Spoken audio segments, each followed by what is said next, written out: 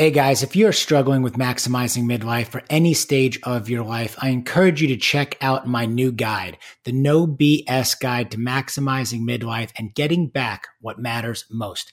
In the guide, I cover the 3 core principles that have helped me to become a better man, husband, father, provider, and athlete. At 48, I've been able to simplify my life, reduce stress and anxiety, perform at a higher level, earn more, be happier, and have more fun. I wanted to share not just my why, but my how with all of you. So to get your free copy, go to midlifemail.com/no BS guide or follow me on Instagram at Greg Scheinman, where there's a link to the guide in my bio.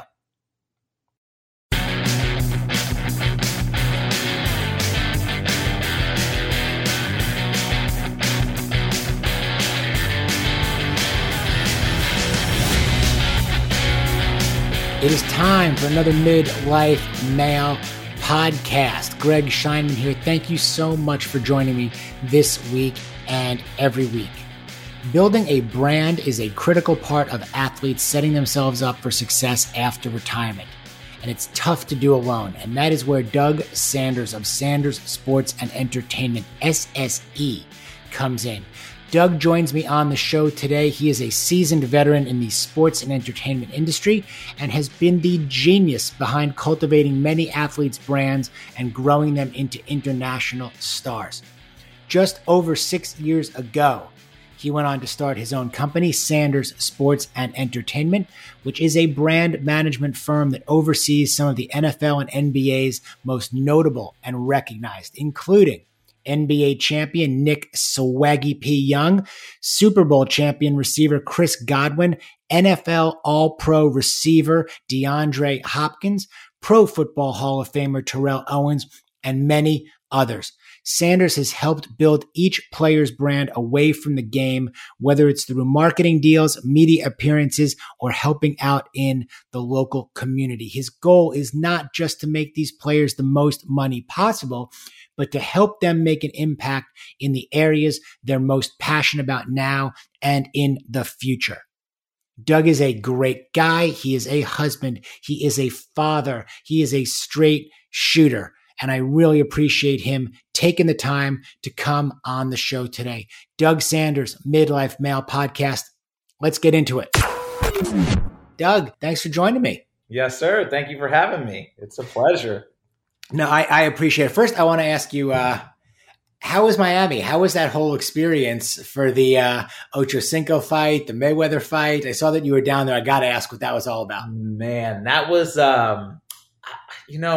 it was an incredible experience, incredible to watch Chad, but I'll be honest, I was nervous. I was nervous because, you saw what happened with Nate Robinson, and I knew how much Chad put into the fight. And I knew he did a true training camp with the Charlo twins and really put the time and effort into it. But it's a fight. You never know what can happen. And that's not his first sport, right? So I'm like, shoot, this is nerve wracking.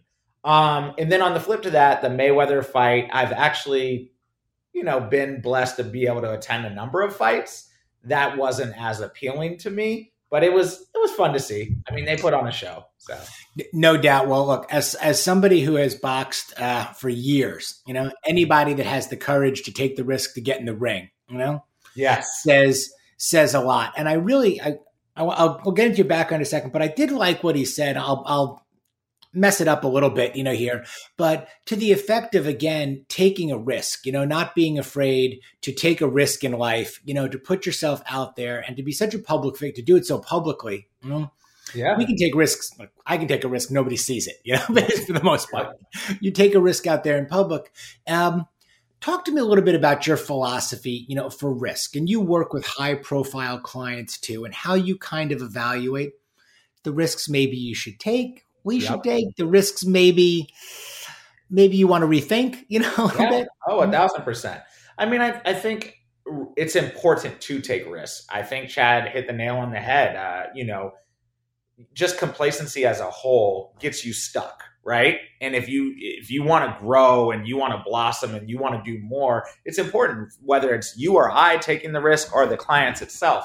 Now, there are clients that take risks that are not calculated, and I'm like, hold on, let's pump the brakes, let's slow down, let's find a process to this to make sure the outcome is where it needs to be, right? Because with a calculated risk, you're finding ways to really elevate and make sure you're getting to that point that you're looking for, rather than just going by the wayside and saying whatever and go with it. So I think it's truly about finding the ways to help the guys manage those kind of risk and take the risk at the right moments and find something that helps them elevate after taking that risk. And you mentioned Chad, and I think it was perfect, right?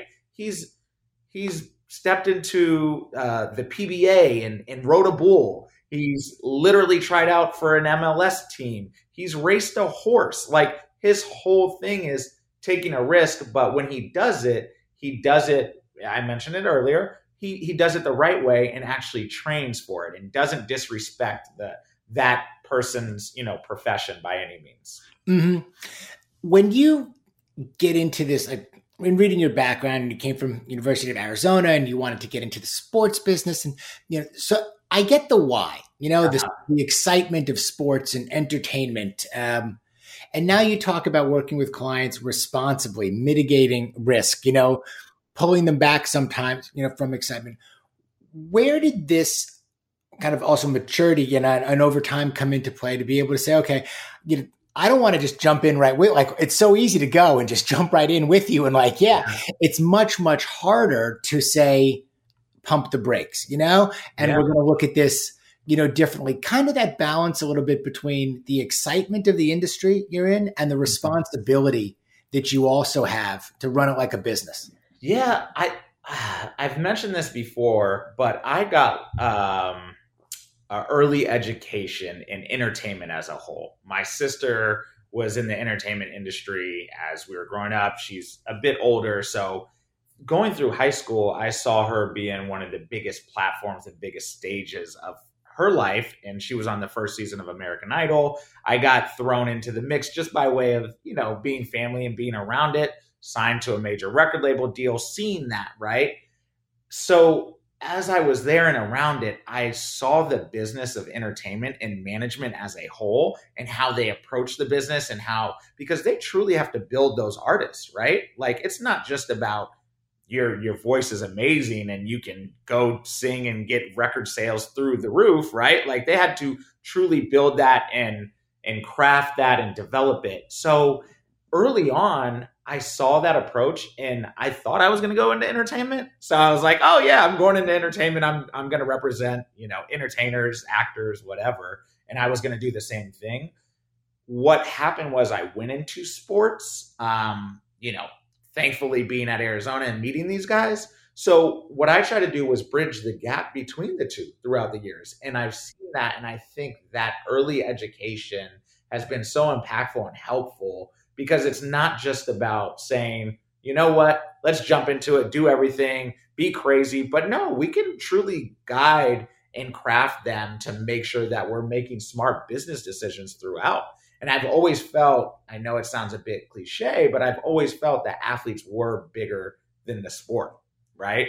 And if you can build it and make sure you're managing these risks and everything else, then they truly can build a legacy beyond their playing days. And I definitely want to get into that.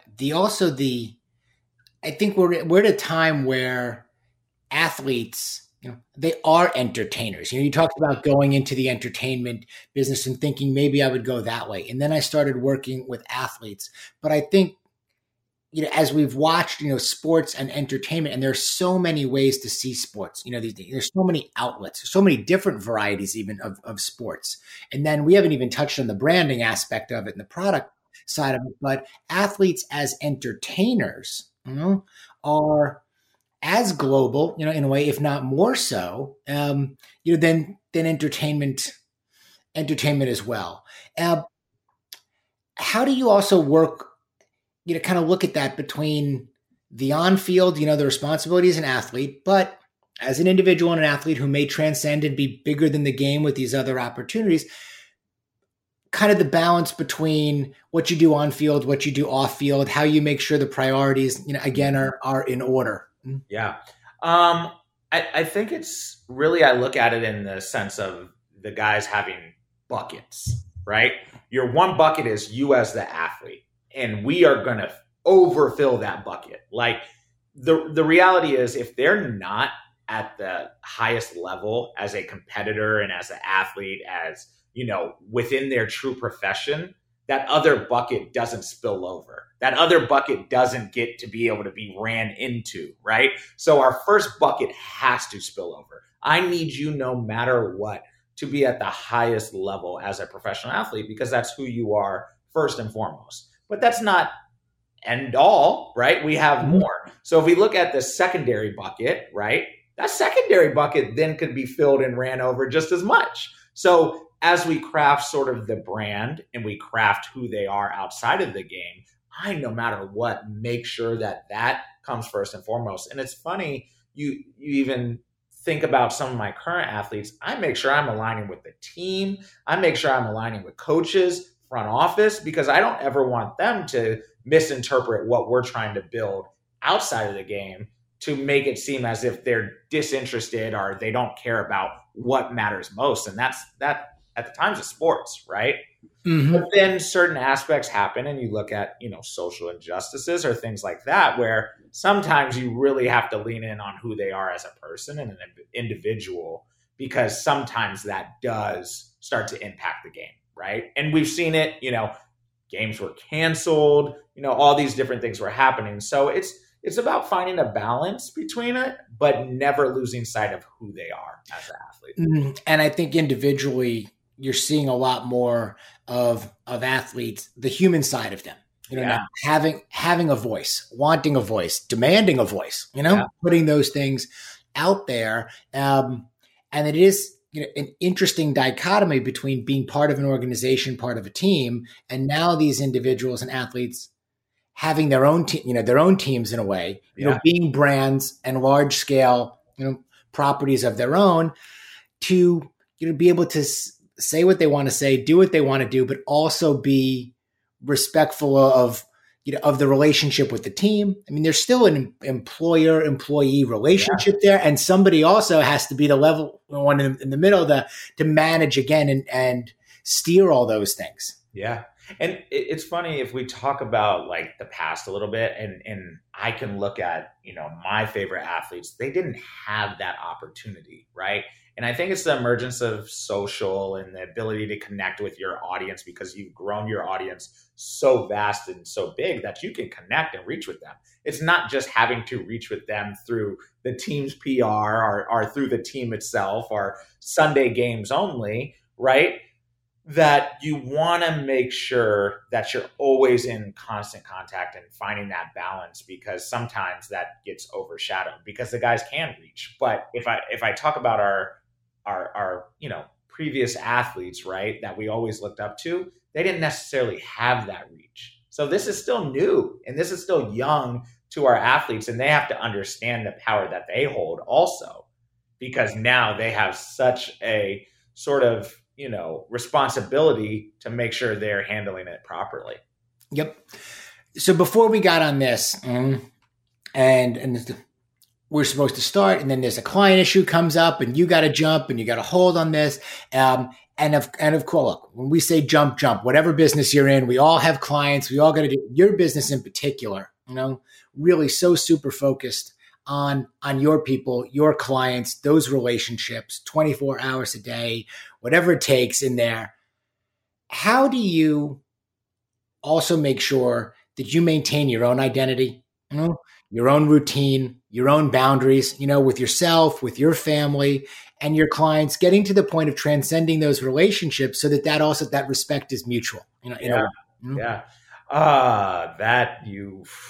That's a hard one. I'll be honest. It's a hard one because for me in the business that I'm in, especially being on the talent side and being so close to them, I truly feel like they're family. So oftentimes I go, I hate to say it this way, but I would assume is a bit above and beyond. But that's because I care for them so much, and I want to make sure at all times I'm giving them the proper, not only attention they deserve from a business standpoint, but from a personal standpoint as well. Like, I'm there. So to be honest, it's about finding the balance between it and communication.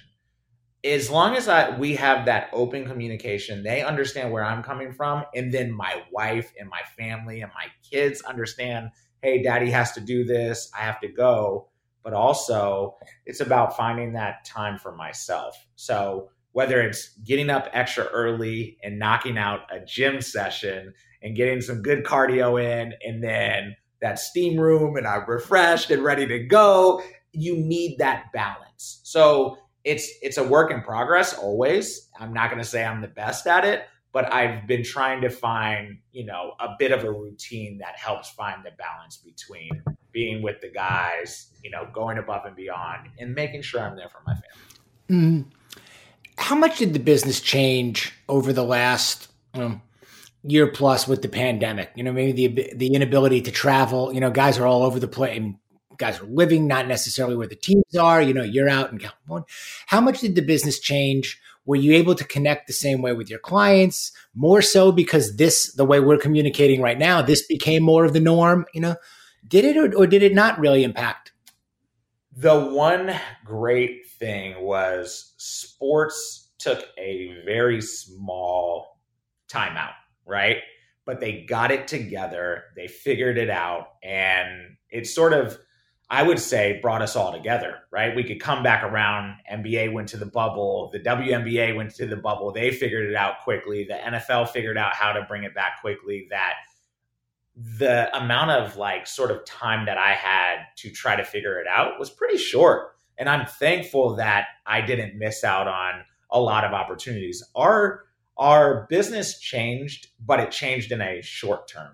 And I would say it focused more so on not necessarily what we can do from a brand perspective to, sponsor things and sell items. It was, how can we come together as athletes, as leagues, to support everyone going through these tough times and through this pandemic, right? So a lot of the stuff that we shifted to, and which is really, really important for me, is charitable endeavors. How do we help frontline workers? How do we help those suffering in this time? And that was the push and drive that we had early on during the pandemic. And we still do. When you talk about also transition, I want to touch on this too, transition from the game even into other aspects of life. I deal with a lot of men also who are transitioning, look, it's midlife into later life. Is this the beginning of the end, or is this the beginning of the beginning? And with athletes, it happens very early. And that transition, or even that called midlife crisis, if you will, when career spans are typically short, and you could be retired at an extremely young age. You could be retired not necessarily having to work again because the finances are taken care of. You could be retired because there's not a spot for you in the game anymore, and you may need to be doing other things. How do you work with either your clients on that transition? The realities of career span, setting it up. A lot of the guys that I know, there's so much. They're just used to being on a schedule. On a schedule, a regimen. And then certain things are, when they're not with the team, they go away, and too much time can be dangerous, all of those things. That is super, super hard to deal with. I've experienced it with a number of clients now, and thankfully I'm, helping them to continue to grow beyond the game, beyond their playing years. Most recently, Frye, for instance. And Channing is a little bit unique in the sense that he knew that if his love and passion and drive for the game started to dwindle a bit, that he was going to hang it up. Whereas I think oftentimes athletes, it gets stripped from them. And they're like, wait, what the heck do I do now? So Channing and I actually set up a game plan because I had seen it. And I wanted him to be prepared. I wanted him to be ready because there is life, and so much life after sports. But it's so hard for the guys, you hit the nail on the head with, to even think about that because they're so caught up in that daily grind, that routine, and trying to amass and reach for that championship, right?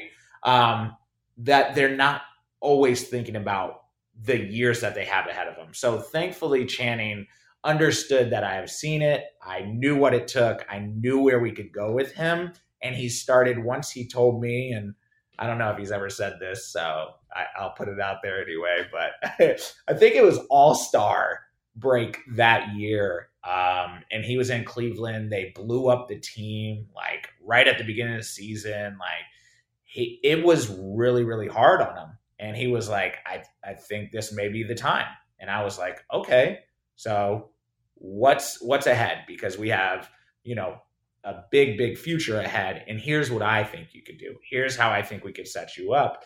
But I say all that, and, Channing will admit that he's had struggles through it all, right? Because it's way easier said than done.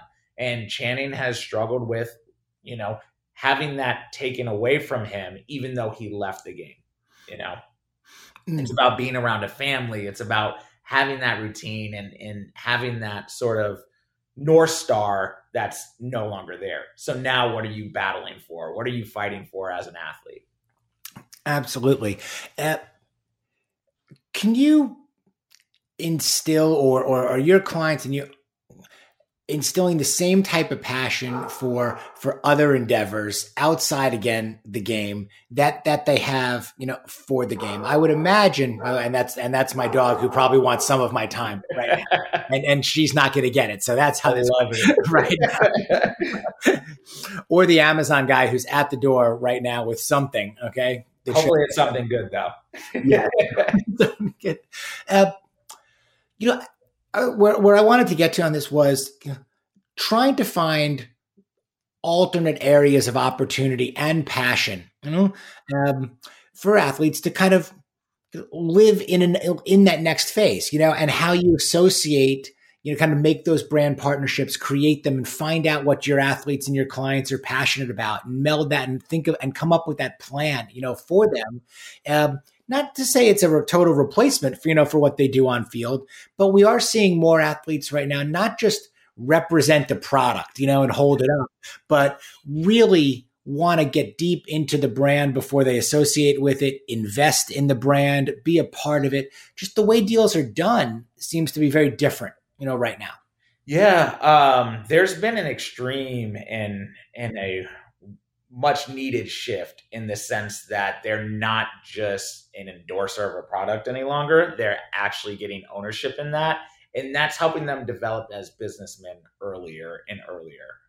That's something that a number of my clients are not only excited about, attracted by, and wanting to truly build businesses and not just be an endorser. So you have to look at it. Not all deals like that are the right deals, are the smartest deals. So again, you want to find balance in it all, but it's letting guys know, and it helps set them up early before retirement, that there are these opportunities. I can build a business here. I can, whether it's DeAndre Hopkins with real estate, he loves real estate, he's passionate about it, and he's able to develop that while still playing, and he still can be a top tier star in the league, right? So you let them know, and you try to help mold them in the sense that there are other things you can start to do now to build it, but also, where do your passions lie?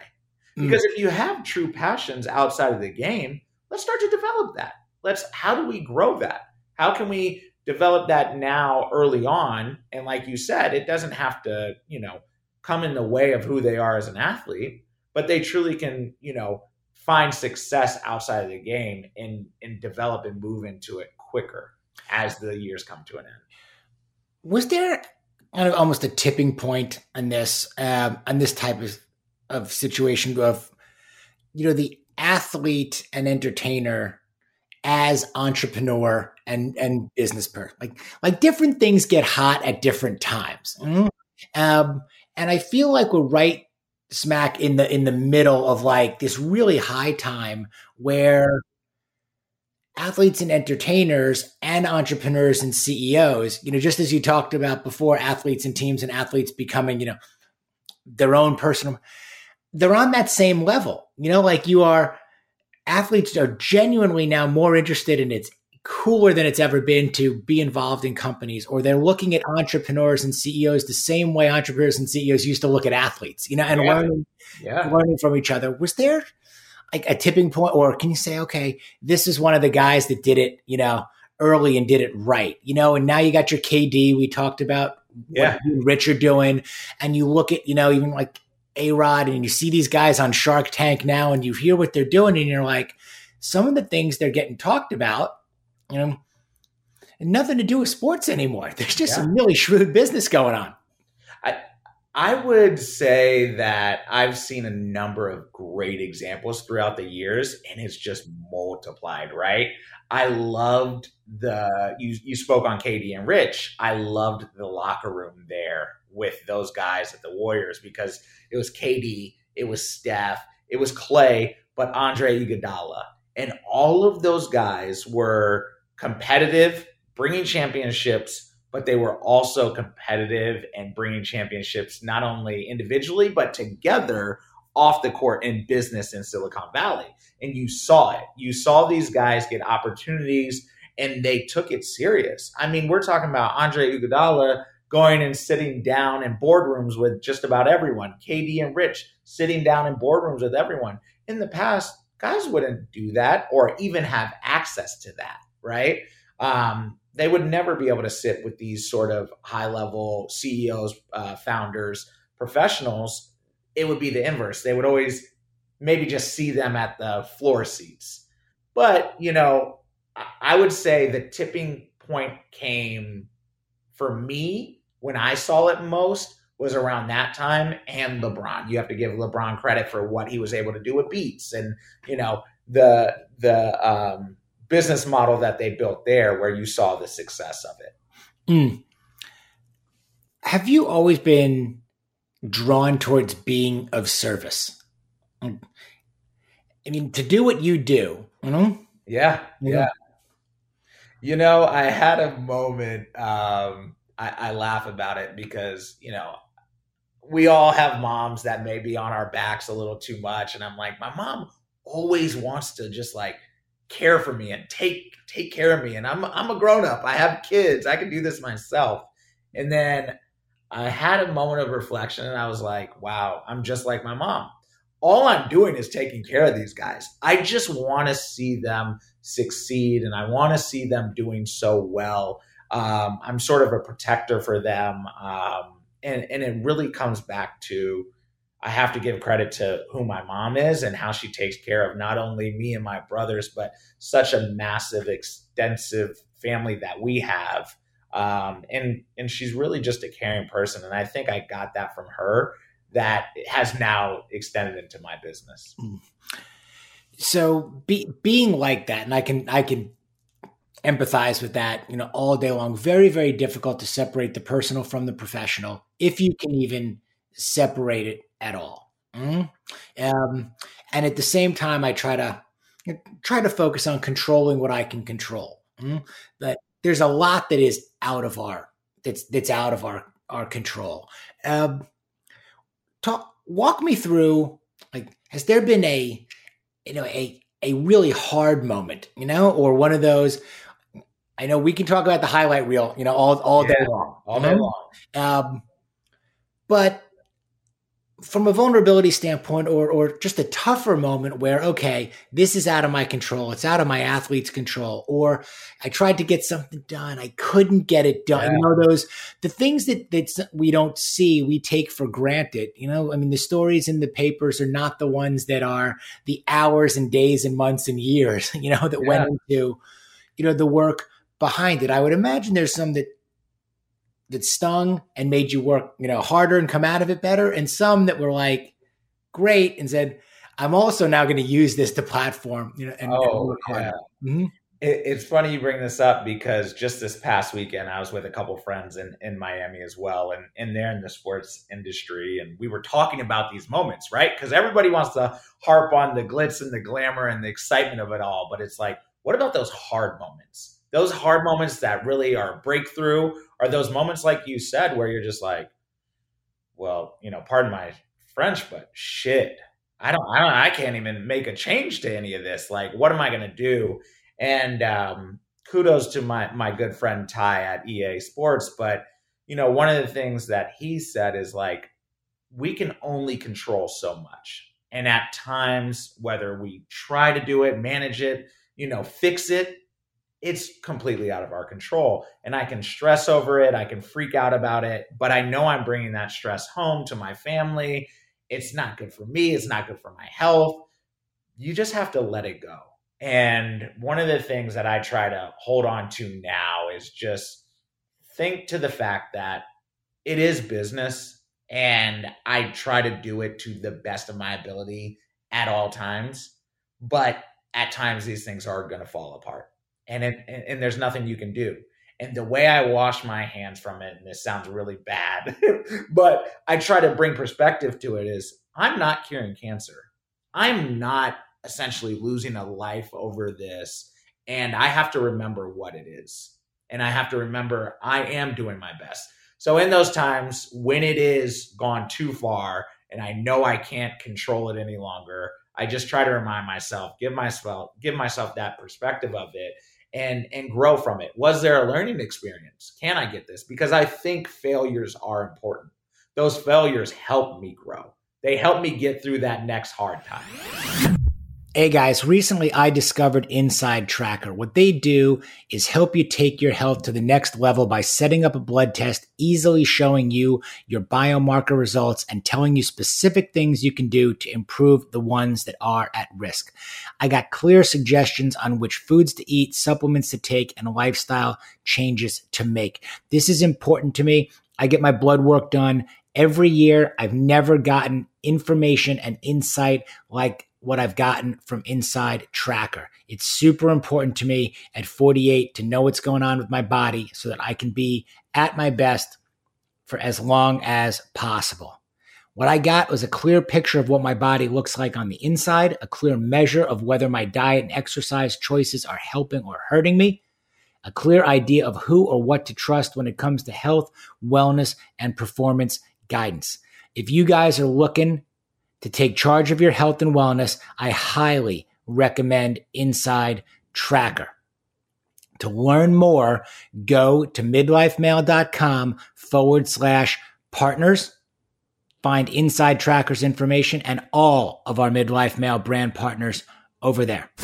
Do you have certain techniques that you utilize to help you let it go?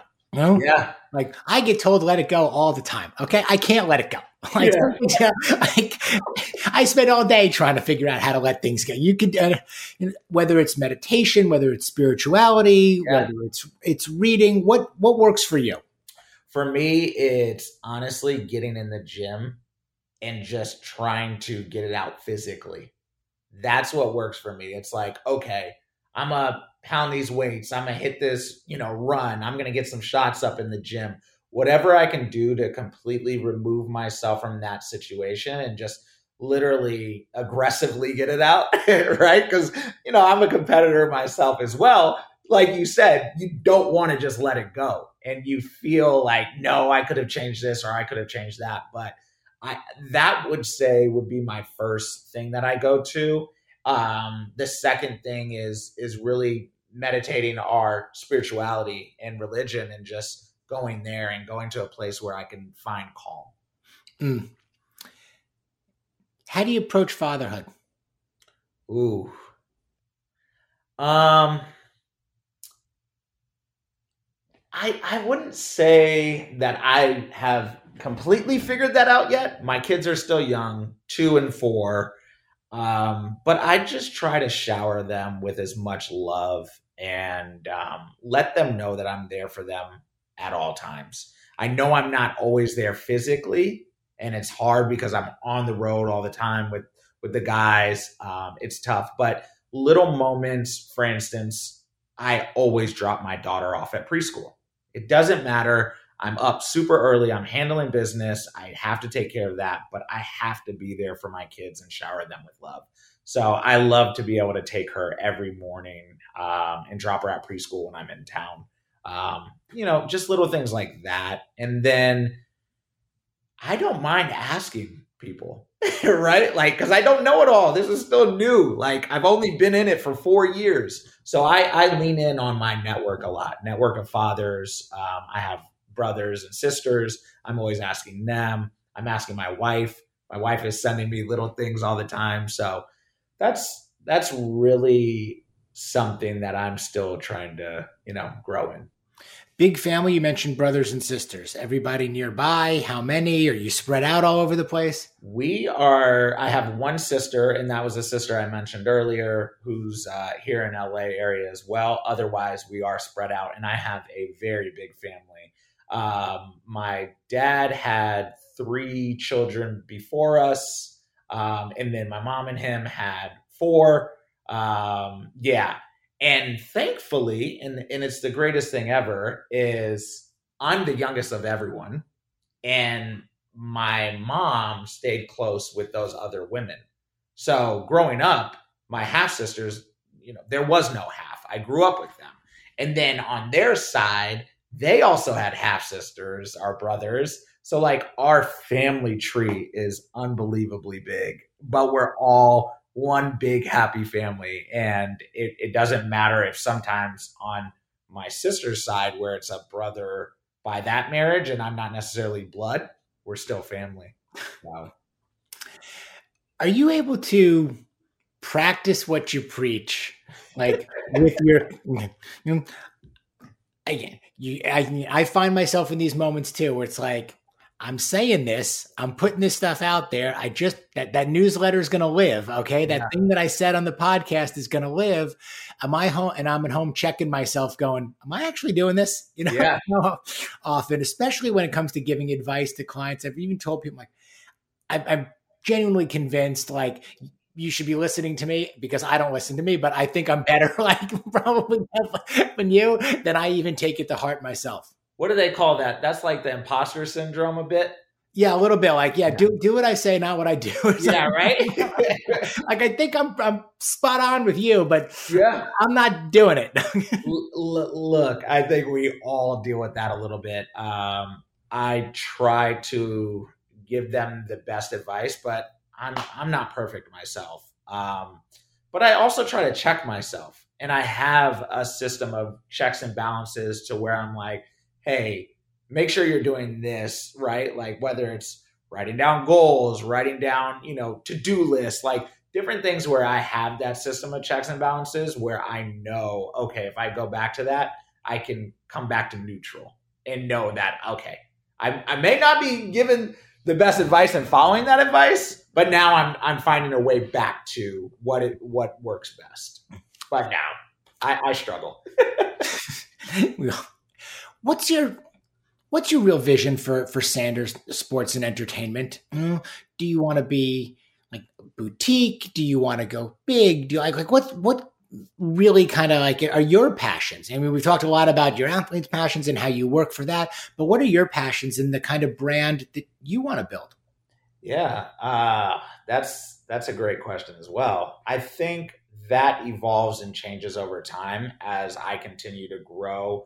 What I've found my passions being at the moment are definitely being more of a boutique shop, but I'm starting to grow that. I have more employees, which, I'm able to take on more clients. And I find as we take on more clients, my passions shift a little bit, right? It's like, oh, wow, I didn't realize I could be in this business. Or we talked to VC, and now it's not only by way of my clients, but I'm involved as VC, and I'm thankfully and excited enough to get into these opportunities, whether it be, Angel City FC, and me and the wife and the family got in on that. And, we're going to be a part of a sports club that my daughter can see at ground level, a women's soccer team. It's unbelievable. So I guess if we were to look at it, I want to continue to do the work we're doing now. I want to continue to scale. I definitely want to continue to grow and add more amazing athletes to the roster. more amazing clients to the roster that I can help develop and grow their individual brands. Long term, I'm open. I can't necessarily say that I want to merge with a large firm or stay independent. I'm not quite sure there. Mm-hmm. When you get involved in things, again, whether it's a women's soccer team or when you say, okay, I'm flipping sides in a way from the meeting with the VCs to becoming a VC. Mm-hmm. The learning curve, and the process too. And you say, okay, I need to learn more here, or I'm going to do this on a different side. And you're doing this probably alongside clients as well, alongside your brand. Where do you go for advice? Like your mentors, your advisors, Mm-hmm. your places to turn to say, we're going to flip sides here. I've never done this before. It's Yep. me. Yep. It's this client I represent. I want to do this right. Okay. What are the steps? Whew. I'm not afraid to just jump in, right? I know for a fact I don't know everything, and I'm not afraid to ask. So what I tend to do is lean in on my network and like you said, whether that be a mentor, a friend, and I'm going to be honest and open with it and say, hey, I'm really interested in this. Can I sit down and just pick your brain a bit? Hey, can I join that lunch? Can I step up to the table? And I'm fortunate enough, and I know not everybody is able or capable to do this. Like you said, I've come in and it started slowly with my clients. So when I come in and I'm able to grow with my clients, it's a little bit of a different entry into, the office per se, right? But the hard work doesn't stop. And no matter what, all it is networking and just trying to develop and understand that as much as possible. I'm not afraid to pick up a book and read it from, front to back and learn as much as possible about it. Because if I'm interested in it, there's enough access to the information, whether it's through an individual directly or online or, podcasts, anything. Like you can find out about these things no matter what. And that's the fascinating thing about where we're at in today's age is like, you literally can become an expert and develop and grow something pretty quickly and easily, right? But you got to put the time and effort into it. And it's funny, I think, you mentioned Rich. Rich has said this, and we've done a couple things together. We're not afraid to just like say, I don't know shit. Help me, right? Like, but I respect what you're doing, and I want to try to do that myself. To do that takes a certain semblance of confidence. That changed over the years. I think there's bravado, sometimes early on, there's maybe an ego and reluctance to say what you just said, early on, and as you again mature, as you get a little bit older, you get a little bit wise, you go, okay, there's so much value in acknowledging what you don't know. Yeah. And that confidence that comes along with saying, can I just sit in on that, and listen, or I don't really have anything to offer here, but you really do. And I'd like to learn from that and hear from that. Like kind of when and where did you pick that part up, or did you even go through that same transition? I think it happened a lot when I was younger, and there's definitely a transition no matter what, right? But when I was younger, my grandfather was in the military. My mom and all her siblings had to move around about every 2 to 3 years. My mom somehow, some way decided to bring that to our family, even though we weren't in the military. So I moved around a lot when we were younger, and I had to make friends. I remember going from Maryland to Seattle, and that was the hardest move. I mean, culturally, everything was different, people, everything. But I couldn't just be depressed and sad about it. What's going to connect me? How can I grow and build with, and make new friends? And I think that has helped me all the way through business and still to today. Because for me, it's like, I can't be afraid to connect with people. I can't be afraid to make new friends. I can't be afraid to learn and grow with other people. And that's been sort of something that I took and understood, I would say probably about 6 years ago when I really started the business, because I had to just jump. I had to just do it. I knew I wanted to do it when I was younger, and everyone says it, right? And everyone says think they have the confidence. But even me, I didn't have the confidence then. And I had to take everything that I learned along the way, whether I knew how to do it because I learned it from somebody else or I was just kind of trying it. I knew it was time to just go for it and do it. Mm. You've mentioned networking a number of times too, and the power of networking. And to get where you are, to work with the clients you have, to be able to do these, you've got to be a tremendous networker. Are there tips or things? How do people, I guess, network effectively with you? And what are those other maybe barriers that are like, that's not right? Like, there are things that probably get through to you. Maybe it's the way they communicate, or somebody will put a header and whatever it may be in an email. I read these things too. Like, this one got me, this one didn't. The things that kind of resonate authentically in terms of networking, and things that some people do right and some people just don't. Yeah. Oh, that is a balanced approach. I think there are times where it seems a bit thirsty and you're trying to get something out of that. Oftentimes, I'm really just interested in people, and I'm interested in not only connecting in people and hoping that I get something out of that relationship.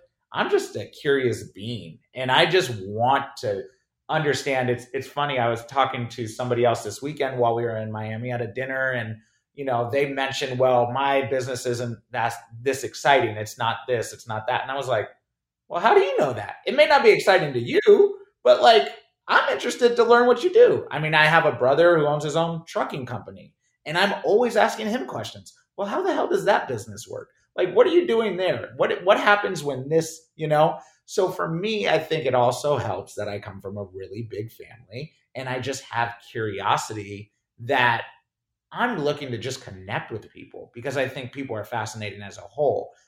I think it's important as you build that network and you find commonality, because one of the things I've realized is people want to do business with people that they like.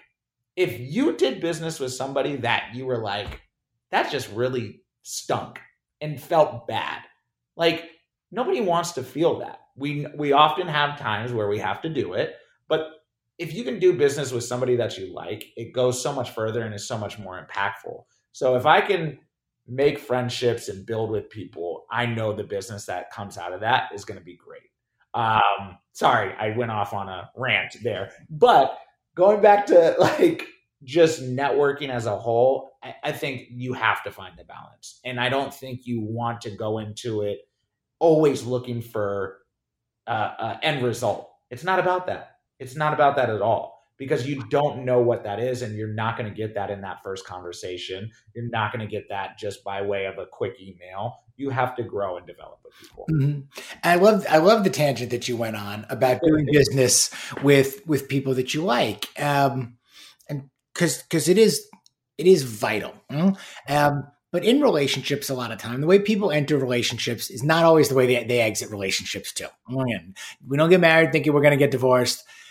Statistically speaking, okay, something happens, you go looking for the prenup again, you wish you had good representation, you had good counsel, you had good mentorship, again, all that best friend who warned you, like all of those things. How have you handled, at times in your career when maybe some of these relationships don't go as well, or the deals don't go as smoothly as you had hoped on the way in, and now you've got to use tact and skill, and patience to maybe either separate or get out. What are some of the things you do then? That I'm not the best at. I'm not gonna lie, because I'm an emotional person. I love hard. I feel like when we go into these things, we're building a partnership, and it is hard for me. And there's been times where I've had to step away, and I need to give credit to my wife on this. And she's like, babe, you need to just, remove yourself from that. But it's really hard for me. I guess, shoot, I would say I try to get better at that throughout the years because I still do remember some of those instances, and I'm like, like I think back to how did it go wrong? Is it me? Is it my fault? But I have to remember, I think you said it best, right? Like not everything's meant to last forever and not necessarily will last forever as much as you put into it, as much as you try. So I don't know. Maybe you can give me some advice on that. I don't know if I can. The reason I ask so many questions is because I don't have any of the answers. Ooh, that one's tough for me. I struggle with that a little bit. I think we all do. In there, especially again, as we touched on, when you take business personally, or you don't have a separation between business and personal, and you've hit on so many high points here. It's like, okay, the power of curiosity. I think when you're curious by nature, when you really enjoy the networking aspect of it, when you go into things feeling like they're a partnership, all of these things go into the bucket. You talked about the buckets, and that bucket is overflowing with all of these things. Sometimes it's harder, when something pulls out of that, on there, and it's like, okay. I was so all in on this. Yeah. We were so all in on this, and makes it more challenging. For sure. That's tough for me. I think I'm getting better at it. We got to ask my wife, I guess. It's the answer for most. Ask our wives. Okay. It's good. And then I'll get the real story about how I actually am with it. Any sugarcoating at all. Yeah. Do you have time for hobbies, or is business your hobby, or your clients your hobbies, or the businesses that your clients are in now? Or, you got an awesome painting behind you. Are you painting, when this is?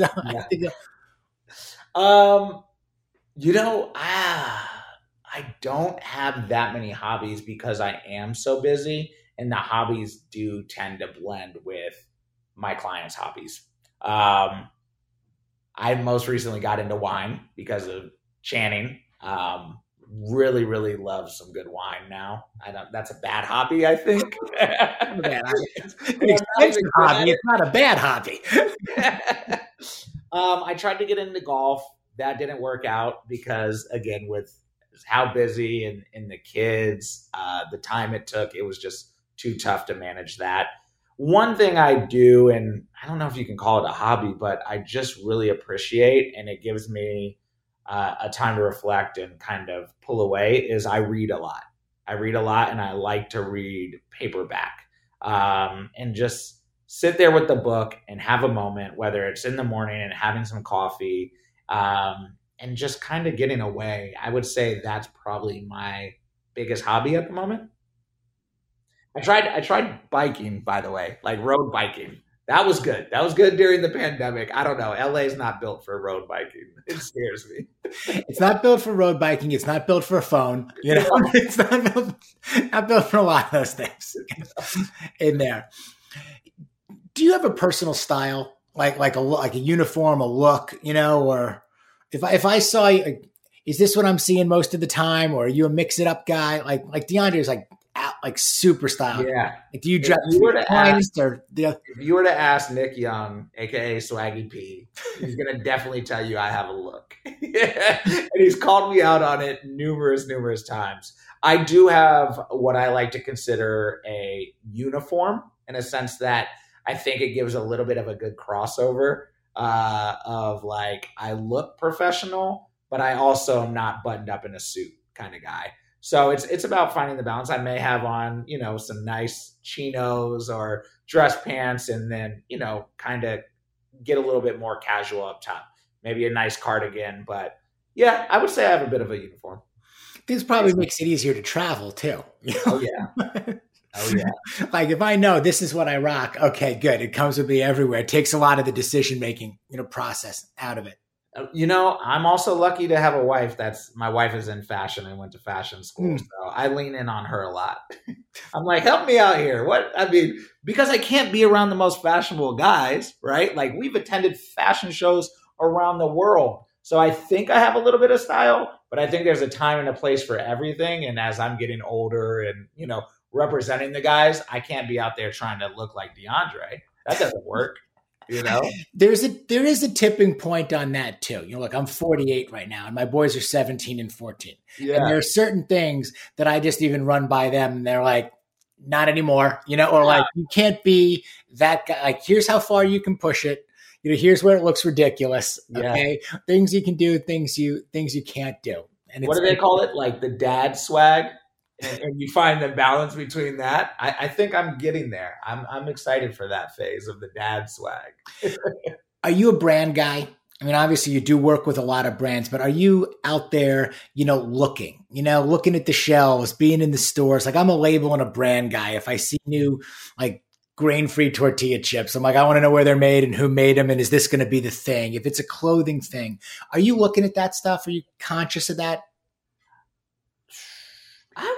I wouldn't say I look at all of the brands like that and like understanding everything behind it. But I think just by way of being in this industry, I have to be aware of what's new, what's hot, what's coming, not just from a brand's sense, but even trends. I like to see what the new trends are for sure. Mm-hmm. And then that obviously leans in on what brands are coming behind that trend. So a little bit, but not extremely heavy, I would say. Because I happen to love that. So I always love looking at, who's with what brand. Okay, there's Ors and Alps. Okay, yeah. With this. Yep. And this one's a Theragun guy, and this one's a Hyper Ice guy. And this guy's like Brady and Rogers. And I geek out on all this stuff. Like, okay, he's an IWC watch guy. He's a Zenith guy. This stuff makes sense to me. Like, you start to connect personalities and brands and people all together. Oh, yeah.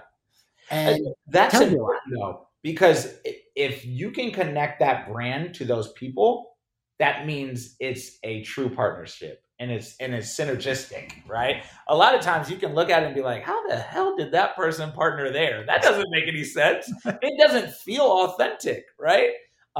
So that's really, really, really an important part of our job as a whole, and something I'm always trying to make sure is in the forefront, right? Like you mentioned one of our partners, Ors and Alps. DeAndre is all about health, sustainability, natural. So when we talk about Ors and Alps, he wanted to partner with them. They're all natural. Like we sought that partnership out. That wasn't, picking up phones or anything like that. It's something authentic to him. And it just so happened that we were able to find a partnership that worked with them. Same thing with Beyond Meat with DeAndre. Like, he switches to a plant-based diet throughout the years, sometimes vegan. Like, he really changes his diet. And that was another one that we just, got to make sure. I mean, I can name a number of them now that we're on this. Like, T.O. with Febreze. T.O. loves scents. Like, literally, he's making his own candles right now.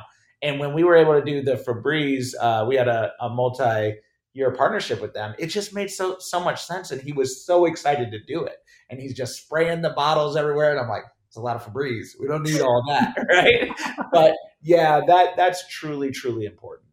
How does that work? Like, so just now again, I really am into Febreze, or I'm into all that. And how does that work now? Do you then just reach out? Like, how does the outreach work? Be like, I actually want to talk to the Beyond Meat guys. DeAndre would like me to talk to the Beyond Meat guys. Yeah. I got to go find the Beyond Meat guys. We got to try to actually see if they want to engage in this conversation. Mm-hmm. Yeah, it's a lot of that. It's a lot of cold outreach, especially on my side, where I'm trying to build these programs and partnerships together. It's about finding those things that are authentic to the guys. So in the purest form, it is, really just going out there, hitting the phones, hitting the emails, and trying to hustle up per se, the business. But once you figure that out, it's about, okay, it's not just getting connected, but is this the right partnership? And how does it look not only from my client side, but for the brand side? And what are we doing to make sure that this is going to be a success and a home run? Mm-hmm. How do you approach new clients, looking for new clients or potential clients that approach you, for representation?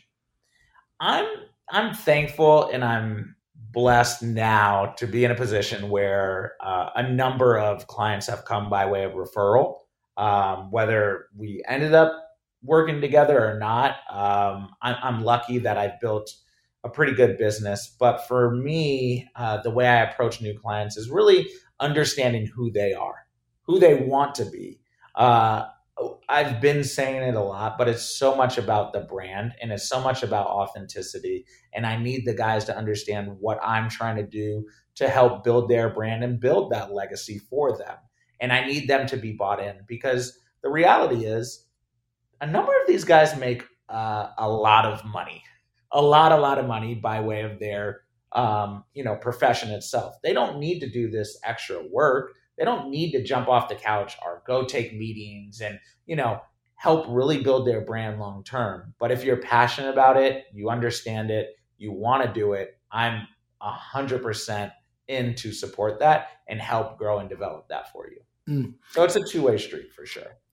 How does the dynamic work between, let's say, yourself, the athlete, let's say the financial advising side, the agent side, even the family side, the whole circle of trust, right? Yeah. I like to tell the guys that at the end of the day, you're the one that's controlling this. Everyone can be fired tomorrow. At the end of the day, I could be let go of. The financial advisor could be let go of. Anyone could be let go of. You want to build your team to make sure that they are providing the best services for you and working together, because whether we have individual interests and we want to grow them a certain way, we all have to come together and work together no matter what. And if we come together, work together, we know we're going to have the most success for that client. So I'm very much a team player in that sense. I'm very much, we talked about some of the stuff that I was jumping out of earlier, is working with somebody else's team and making sure their goals are aligned with our goals. And we make sure that no matter what, the common goal is to look out for that particular athlete. You mentioned when you have time that you read a lot. Yeah. Not a lot of outside hobbies, not a lot of time for it. What are you reading now? Right now, I'm actually just finishing Bob Iger's book, Disney. Okay. Yeah, it's been incredible. His journey, what he's built at Disney. I'm actually in the final pages there. And I'm also in this book club. We've read a lot of really, really interesting books. The one just before that was Steve Pinkster's Enlightenment Now. Okay. And I thought that was an incredible read, especially going through the pandemic. Just getting a perspective that is vastly different than what we're being thrown at all the time, and the negativity and all of that, where you can look at it from a different lens and see that this is actually the greatest time in the history to be alive. But it's hard because we have so much going on around us. So who invites you to a book club? And how do you say, how does it, my wife had a book club. Okay? Yeah. And then we were like, my wife laughed at me. She was like, "You're really getting in a book club? Come on, stop." And I was like, "Well, I read so much on my own, and it's a good college friend, and we have a very, very, very unique and high level set of people in this book club. I mean, there's professional athletes in it, there's entrepreneurs in it, there's a World Series of Poker champion in it, there's all sorts of people in this book club. And it's really cool because what we've been successful at, or they have because they built it and I'm in it, have been able to get the actual authors on a Zoom session. So not only are we reading the book and we're talking about it through Slack and all this and just trying to take from it, but we also at the end are able to, it's been like 9 times out of 10 to actually connect with the author and answer questions that we've all had. That's awesome. And the consistent theme through all of this, and now whether it's the book club, whether it's the client relationships, it's, idea through execution, which is you can have an idea for something. If you don't execute it, so what? I mean, you can take a book club and you can transcend the notion of a book club and execute it so well that it's a sought after club to be in, with an appearance by the author of each book that shows up at the end of this too. It's nuts. Kudos to the guys that helped build it, Ryan and John. But they've done an incredible job of curating like a really good group of guys. Like I said, I mean, you can lean in on those guys. And again, we talk about network, but that's just another network that I'm involved in. And I can lean into them on so many different things that I want or need. Really, really great stuff. And Doug, I appreciate your time so much today. Awesome. This has been fantastic. It's enlightening to get an idea of how you operate, how your business works. So many of the similarities between sports and entertainment management, athletes in their transition, and what we're trying to work on, as men, moving the ball up the court, You're absolutely right. All the time. So thank you so much for this. How do people find you if they want to follow you? I mean, you're pretty active on social, doing some really cool shit. Please find me on Instagram. It's actually my name, Doug Sanders. I'm active on Twitter. That was my old handle, which is DougieFresh21. I'm honestly always available. Whether it be LinkedIn, reach out. I like to connect with people. Like I said, it doesn't matter. Hopefully I can help a person or two along the way as well. So, absolutely. Well, thank you so much for doing this Midlife Male podcast. Doug Sanders, founder, Sanders Sports and Entertainment. Guys, check him out. He's doing some amazing things with some amazing people out there. So support him, support the clients, support the products, the brands, everything out there. I think you'll be super, super impressed. If you like what you hear, please give us the 5-star rating. Please leave us a nice review. You can find me at Greg Scheinman, gregscheinman.com. I am also available to you. Let me know who you want to hear on the show. Let me know your feedback. I'm always open. Thank you guys so much. Doug, thank you, my friend. Appreciate that. You're the best. Thank you. I appreciate it.